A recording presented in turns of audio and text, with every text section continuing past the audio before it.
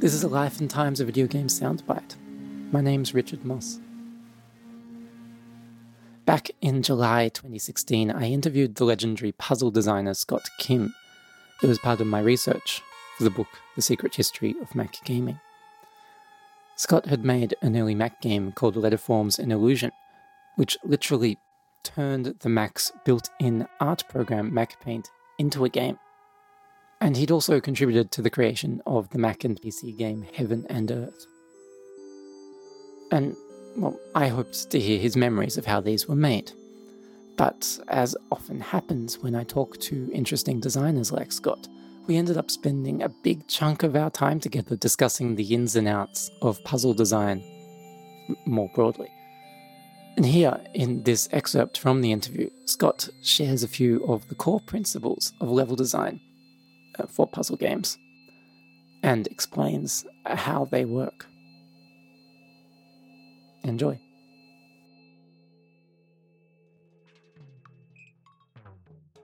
I've given talks at GDC on level design for puzzle games, and even working with the constraints of the rules. There's one set of rules. There's a tremendous range of things you can do.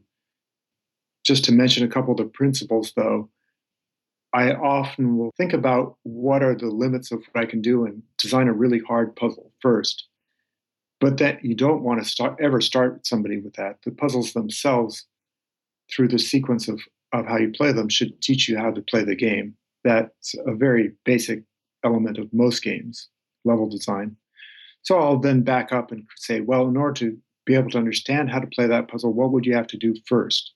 Or before that, and keep backing up, and then eventually say, what's the first experience that just introduces the basic idea? Along the way, you want each puzzle to have a clear identity. You don't want them to just be iterations of the same thing. So I insisted on giving a name to every puzzle. That sort of enforces that. So there's something, it has thematic coherence. The same way a crossword puzzle designer will weave thematic words, long words into their puzzle. And I thought about twists and turns. Sometimes I do a sequence of puzzles that develop one idea, and then I'll throw in a monkey wrench, a puzzle that takes what you've learned so far and twists it. There's all manner of thing you can do there. In the case of Heaven and Earth, I was creating my own rules, but in many of my jobs since, I've taken other people's rules and seen what I could do. That led me to a general feeling of I can start with just about anything and make an interesting puzzle out of it. And that's what I've done as a puzzle designer and continue to do. Does puzzle design, solving puzzles is a very playful process. Is designing puzzles also a playful thing? Absolutely. And, this is true of game design in general. I want to make sure I'm having fun. If I'm having fun and am delighted as a game designer, some of that can translate to the players. It doesn't always, but depends on the type of game. But let's see, when I was writing about this, the beautiful thing about designing a game this way, where I have the authoring tools, I get to experience the game immediately in exactly the same way that a player would. It's been a long time since I've contemplated that because it's more familiar now.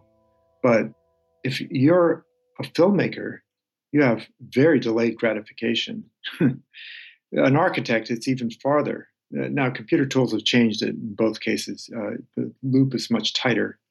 When Steven Spielberg was filming the BFG, he, like James Cameron, could see composited versions of what the final film would look like through the virtual viewfinder. And that's faster feedback is a big boon to any creator in any art.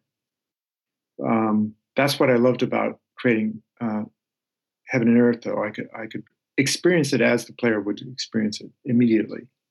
So I'm some sort of, I guess I'm like a playwright jumping up onto the stage and then going back into the audience rather rapidly.